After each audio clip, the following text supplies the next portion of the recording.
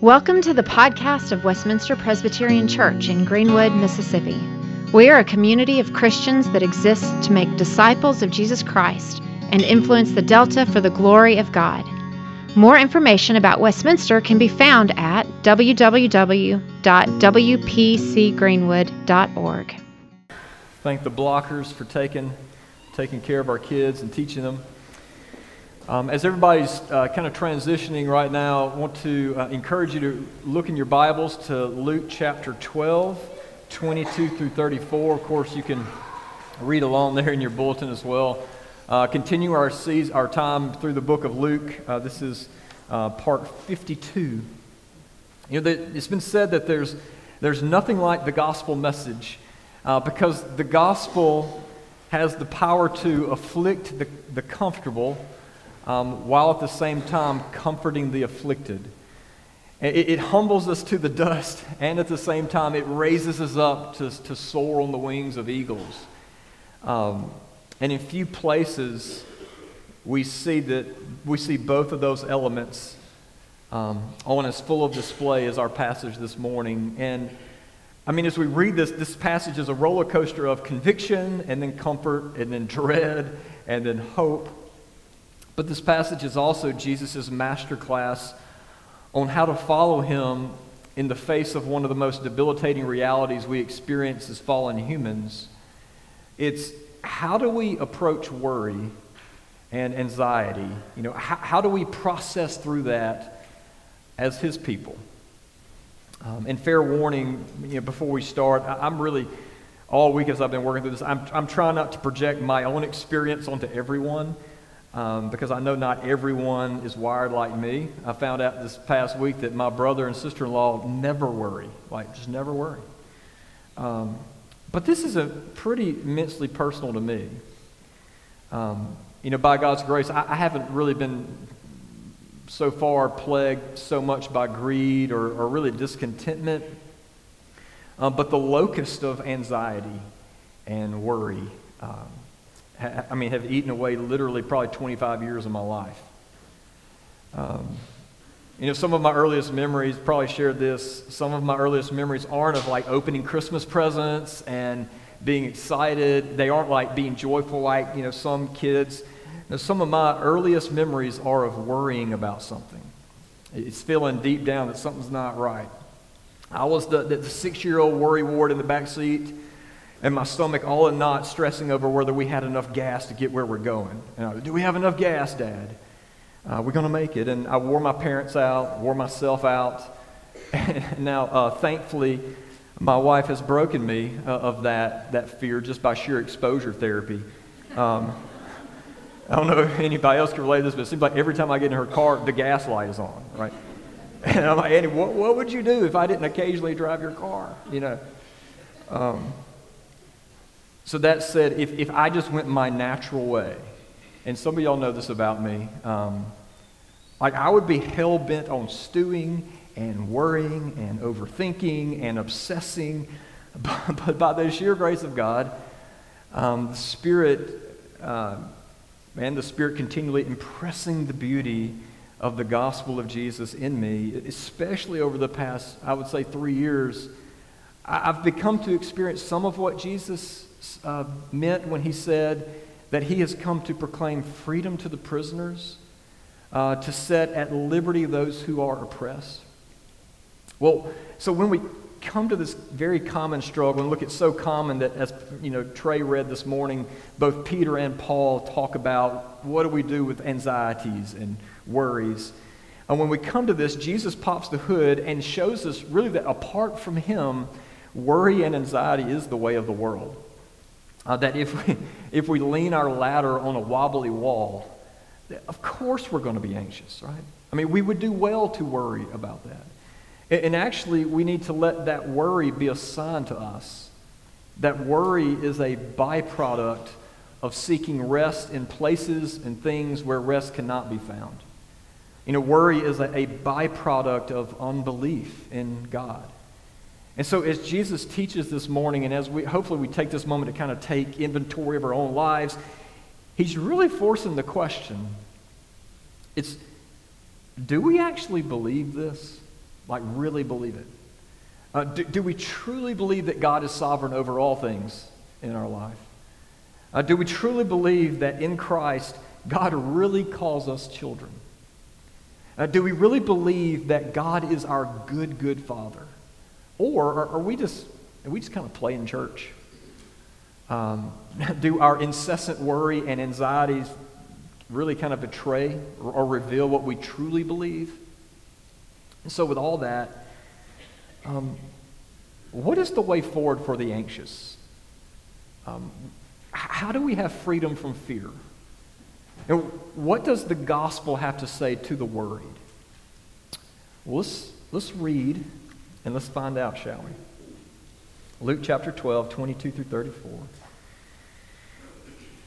And Jesus said to his disciples, "Therefore I tell you, do not be anxious about your life and what you will eat, nor about your body, what you will put on. For life is more than food, and the body is more than clothing. Consider the ravens. They neither sow nor reap. They have neither storehouse nor barn, and yet God feeds them. Of how much more value are you than the birds? And of which of you, by being anxious, can add a single hour to his span of life? If then you are not able to do as small a thing as that, why are you anxious about the rest? Consider the lilies, how they grow. They neither toil nor spin. Yet I tell you, even Solomon in all of his glory was not arrayed like one of these.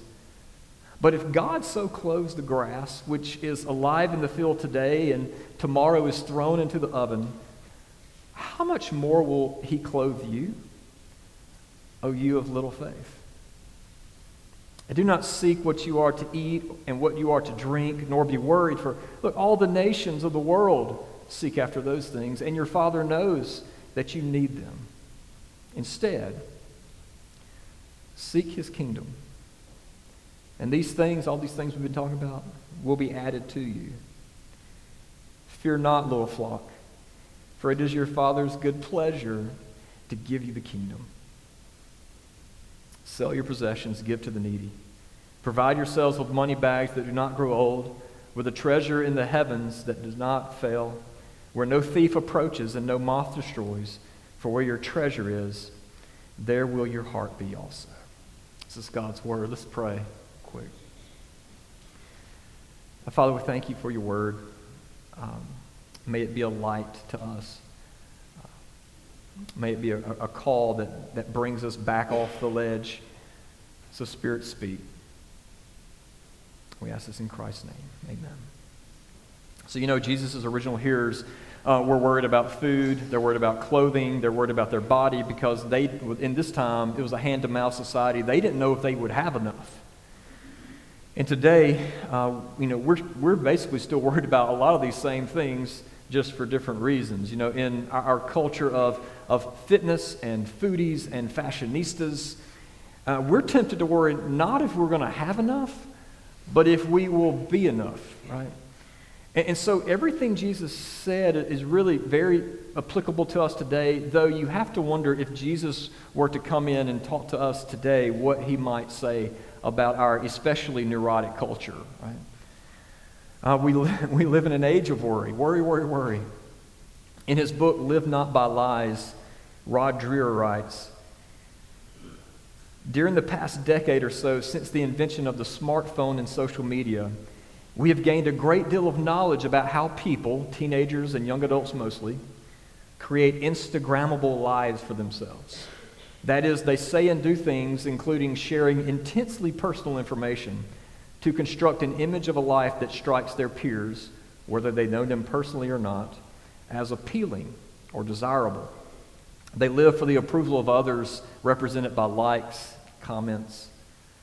Okay. Well, he continues, what has that created? Well, psychologist Jean Twenge says, since the age of social media, we're seeing an astonishing rise of depression and suicide. She describes us as being on the brink of the worst mental health crisis in decades. Smartphone culture has radically increased the social anxiety we experience. As information coming through our phones convinces us that we're being left out of the more exciting lives that others are having, that we're just not enough. And then Dreher remarks kind of snarkily, of course, most of them aren't having more vivid or intense lives. They're just better at curating their images online. And look, we could talk about the root of anxiety and why we're all, fearful or worried all morning, but I think we deep down we know, right? The gospel tells us really the root of all this. It's as our misunderstanding of the gospel increases, so does our worry, right? It's not a coincidence that as the level of unbelief has risen in our country, so has anxiety. And so regardless of where we are, we need gospel clarity today more than maybe ever before. And all of it hinges really on one question, and it's not, are you enough? Are you enough? But it is Jesus really enough? Is Jesus enough? Or do we kind of need to help him out? And so to answer that question, Jesus invites us to remember the reality of our gracious God. To remember. Jesus didn't say, look, okay, you know worry is a sin, right? Like we know that, right? Worry is a sin, so just stop it. It's as easy as that.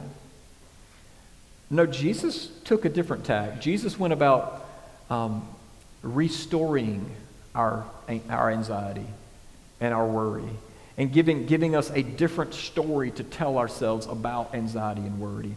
So as one pastor said, if you can imagine this, how comforting would it be if tonight when you went to bed an angel visited you, just right there in your bedroom, and after getting over the initial shock of an angel is in my bedroom, all the angel said was, God knows. God knows.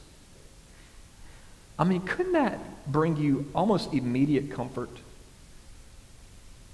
Well, Westminster this morning, we have something better than an angel. We have the Word of God himself, Jesus, telling us that our Heavenly Father knows. Like, I know that y'all are worried about many things, but he knows about the difficult marriage. And he knows about your fear of man. He knows about the diagnosis. He knows about that prodigal son or daughter that you're worried sick over. He knows about all the drama you experience at school. He knows the causes of our broken heart, and he knows exactly what we need. But he doesn't just say that. Rather, Jesus, as the master teacher that he is, instead of just saying it, he gives us a sign to ponder that would be a daily, continual reminder of that reality that God knows. He says, when you're worried, when you're anxious, when you're freaking out, verse 24, consider the ravens. I know to some of us, like Delta men, we're like, what? Consider the ravens. They neither sow nor reap. They have neither storehouse nor barn, and yet God feeds them. Of how much more value are you than the birds? Skip down to verse 27. Consider the flowers, the lilies, how they grow.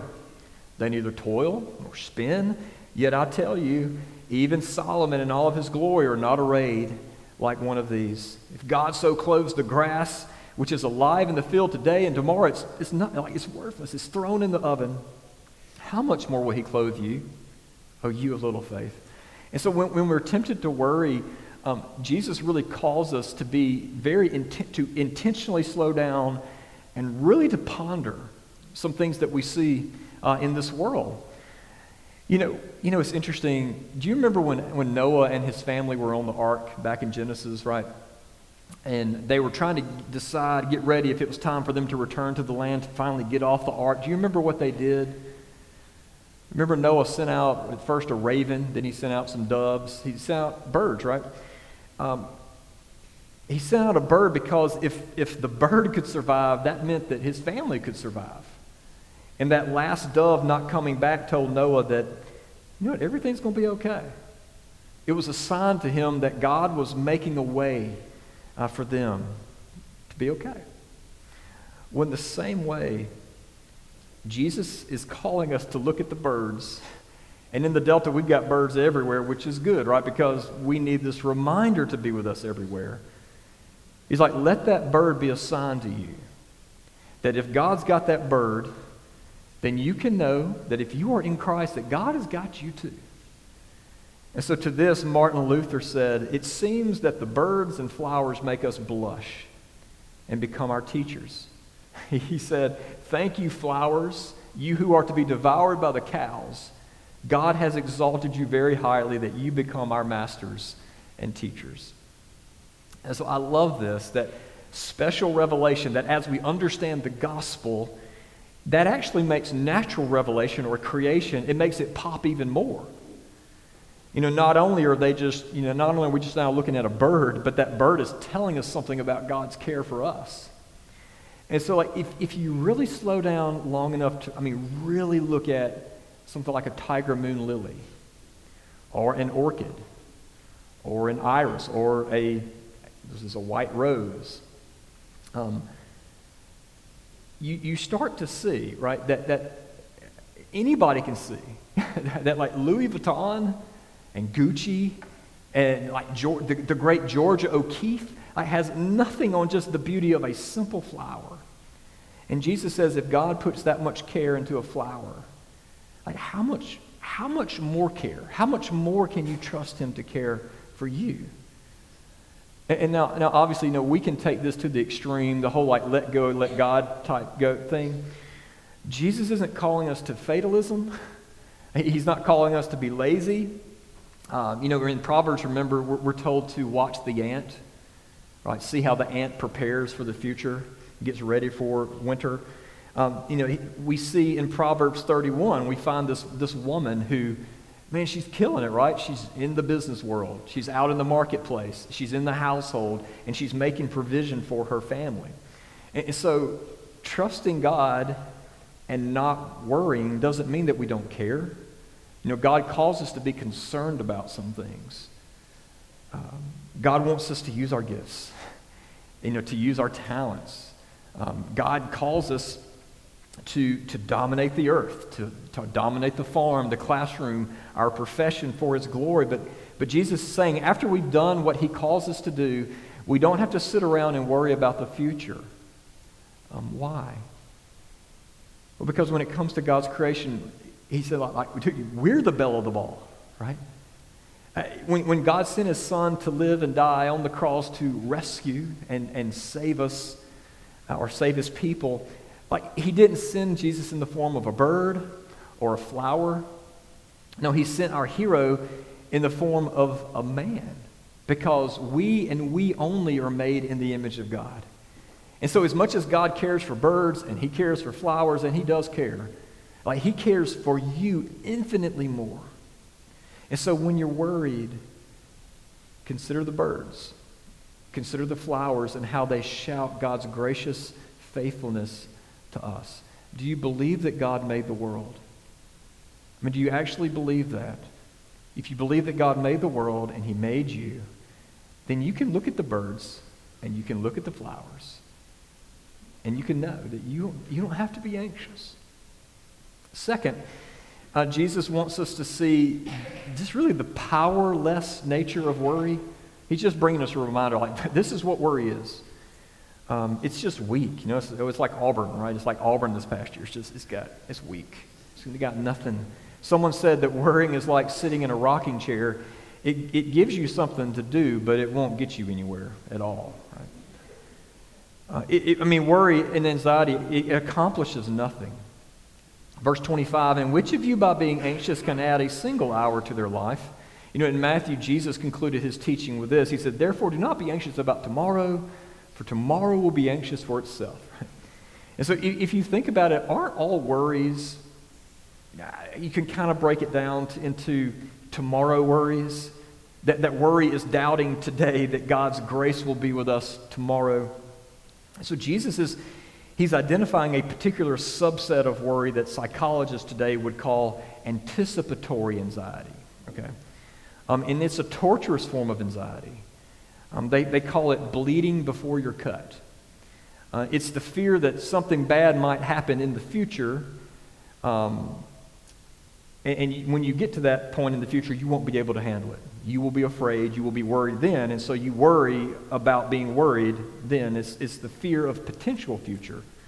It's the fear of potential future fear. So to this, Mark Twain, he quipped, just nailed it when he said, "I have had many troubles in my life, most of which I have never experienced." Isn't that so true? Right? George MacDonald said, "No man ever sank under the burden of the day. It is when tomorrow's burden is added to the burden of the day that the weight is more than we can bear." And this is where God, he calls us to remember the gospel promises. That God is the same. Like, he's totally the same yesterday and today and into the future, always. And that God exists outside of time, which means whatever trouble our future holds, God is already there. And when you get there, his grace will be waiting for you. Like, he's been waiting for you right there. And so the God of the universe says it's totally powerless. You can't worry yourselves to life. Though, however, you could argue that there is evidence that you can worry yourself to death. I've got not my grandfather, but my mom's side, we call him Paw, man who there was other issues of why he died, but he basically worried himself to death. Retired early because of his nerves. Dr. Charles Mayo of the famed Mayo Clinic wrote, "Worry affects circulation, it affects our heart, our glands, our whole nervous system." He said, "I've never met a man or known a man to die of overwork, but I have known a lot who died of worry." Well, the wages of sin is always death, isn't it? Then also, as we mentioned, Jesus reminds us that worry is godless. It's godless. Verse 30, Jesus said, look, that's what the world does. That's what the pagans do. They seek life in all these things that aren't life. And as a result, they worry. And Jesus is saying, when you're worried and you can't move on, here's just the reality. You are actively living like people who don't have a good and gracious Father. And we experience gospel amnesia all the time. And we forget that we're adopted and beloved by the Creator. And we forget that we are cosmically safe in the only way that truly matters. And so when we worry, we have a very real opportunity to stop and ask, okay, what shifting sand am I seeking life in? Am I standing on that's causing me to worry? Because that's an opportunity to repent, right? Several years ago, Sophie and Langdon Dijksterhouse were discussing life, and Sophie said, "Langdon, I want to be God." Right? Just like kids say. We say that sometimes too, I guess. And young Langdon, the more by far theologically savvy of the two, said, "Sophie, you can't be God, silly." And then proceeded to give this like full creedal confession of why not, and then he added for emphasis in the end, besides, you'd have to be born in a really stinky barn, right?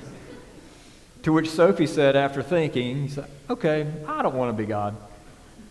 You know, the reason I worry, is because deep down we want control. We love control. Deep down we want to be God. But the path, as Jesus is saying, the path to freedom from worry is completely accepting what Langdon said. You can't be God, silly. And so worry is an opportunity to turn and to seek the true God. We find that worry is an emotion that comes from our devotion. You know, the shakiness of our devotion increases more worry in us, right? And so as the sturdiness of our devotion changes, our worry goes down. And so to kill worry, Jesus gives us this simple call, verse 31. Instead of seeking after all this stuff, seek God's kingdom, and all these things will be added to you. Seek God's kingdom and everything else will be sorted out. Y'all have probably seen, have y'all seen the cars that have like the car tag that says, I'm a tither, or like, don't worry, my treasure's in heaven type things. It's kind of this proclamation that because I have sought the kingdom, God has given me this nice Cadillac. And so this is a verse kind of in the Word of Faith movement that's taken significantly out of context. It says, if you seek the kingdom, then God's going to give you, right? That's not really what's happening here. Is if we seek God's kingdom, He's going to change our hearts so that we don't worry about, like, God may bless you with a wonderful Bentley. He might. But you know what? He might bless you with the fact that He's given you peace and He's given you joy in Him. So seeking God's kingdom isn't geographical. It simply means to put your life beneath God's rule and reign in all areas of life. It's to live before His face and beneath His grace as a forgiven and loved child, understanding that God has no interest in being your co-pilot. He's the King. He's Lord of all. And so when we're tempted to worry, one way we could seek God's kingdom is really simply just by praying. This isn't rocket science, right? We could just pray the Lord's Prayer. It's pray, God, your will be done in my life. God, your will be done for my children, for my family. God, your will be done for my career. It's, Lord, pry my fingers away from my unhealthy love of many good things and help me to know and trust that come what may, you're good. Do you know how powerful it is to get to that point to where, like, God, if you strike me with cancer, though you slay me, yet I will trust that you're good. And that's a dangerous person, right?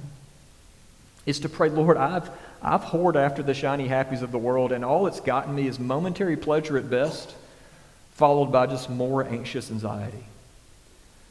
But help me to hunger and thirst for you, because it's only there, it's only beneath your smile will I be satisfied. Only there can I rest. And what's amazing is this isn't impossible. You know, God doesn't just say, look, if you seek me perfectly and you do more and you try harder, then maybe you'll notice an uptick in kind of how you do life.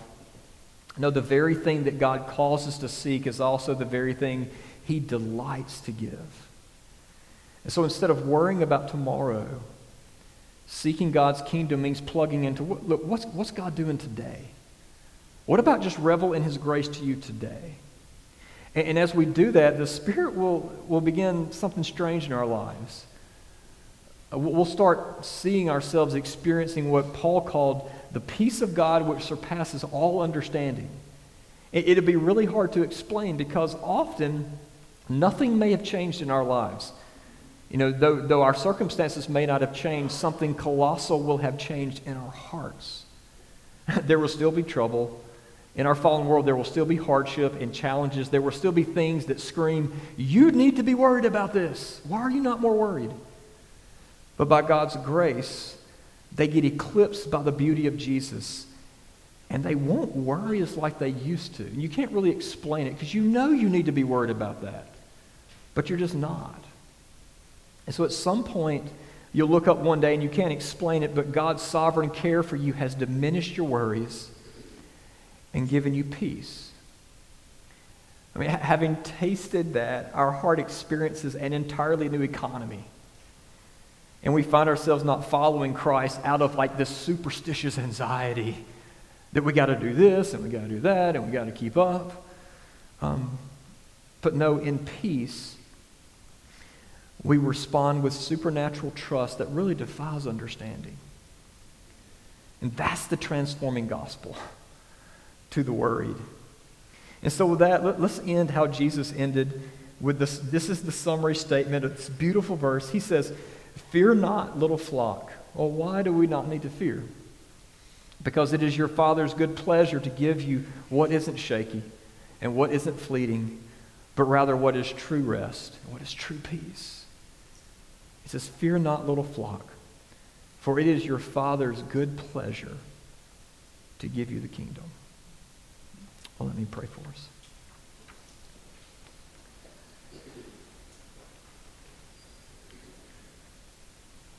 Father, in a world and in a social media feed and on the news media that says we need to be worried, we need to be worried, we need to be worried, we need to be anxious. Lord, even living in a world in which our identity as your beloved children is sometimes we forget and we fear man and we really want to be something else. Lord, teach us the gospel. Lord, apply your gospel of grace and peace to our heart, and may it free us to live as your beloved children. Lord, may we heed the call to think about your faithfulness, to consider the birds, consider the lilies, and not waste our time worrying. And we ask this in Christ's name. Amen. Hi, Richard Owens here. I just wanted to take a second to say thank you for listening to the podcast of Westminster Presbyterian Church. Our prayer is that the Lord would use this message to encourage you in the gospel, and that you would find Jesus to be more beautiful than you ever imagined. If you'd like to find out more about who Jesus is, or more about our church, I invite you to visit our website at wpcgreenwood.org. God bless.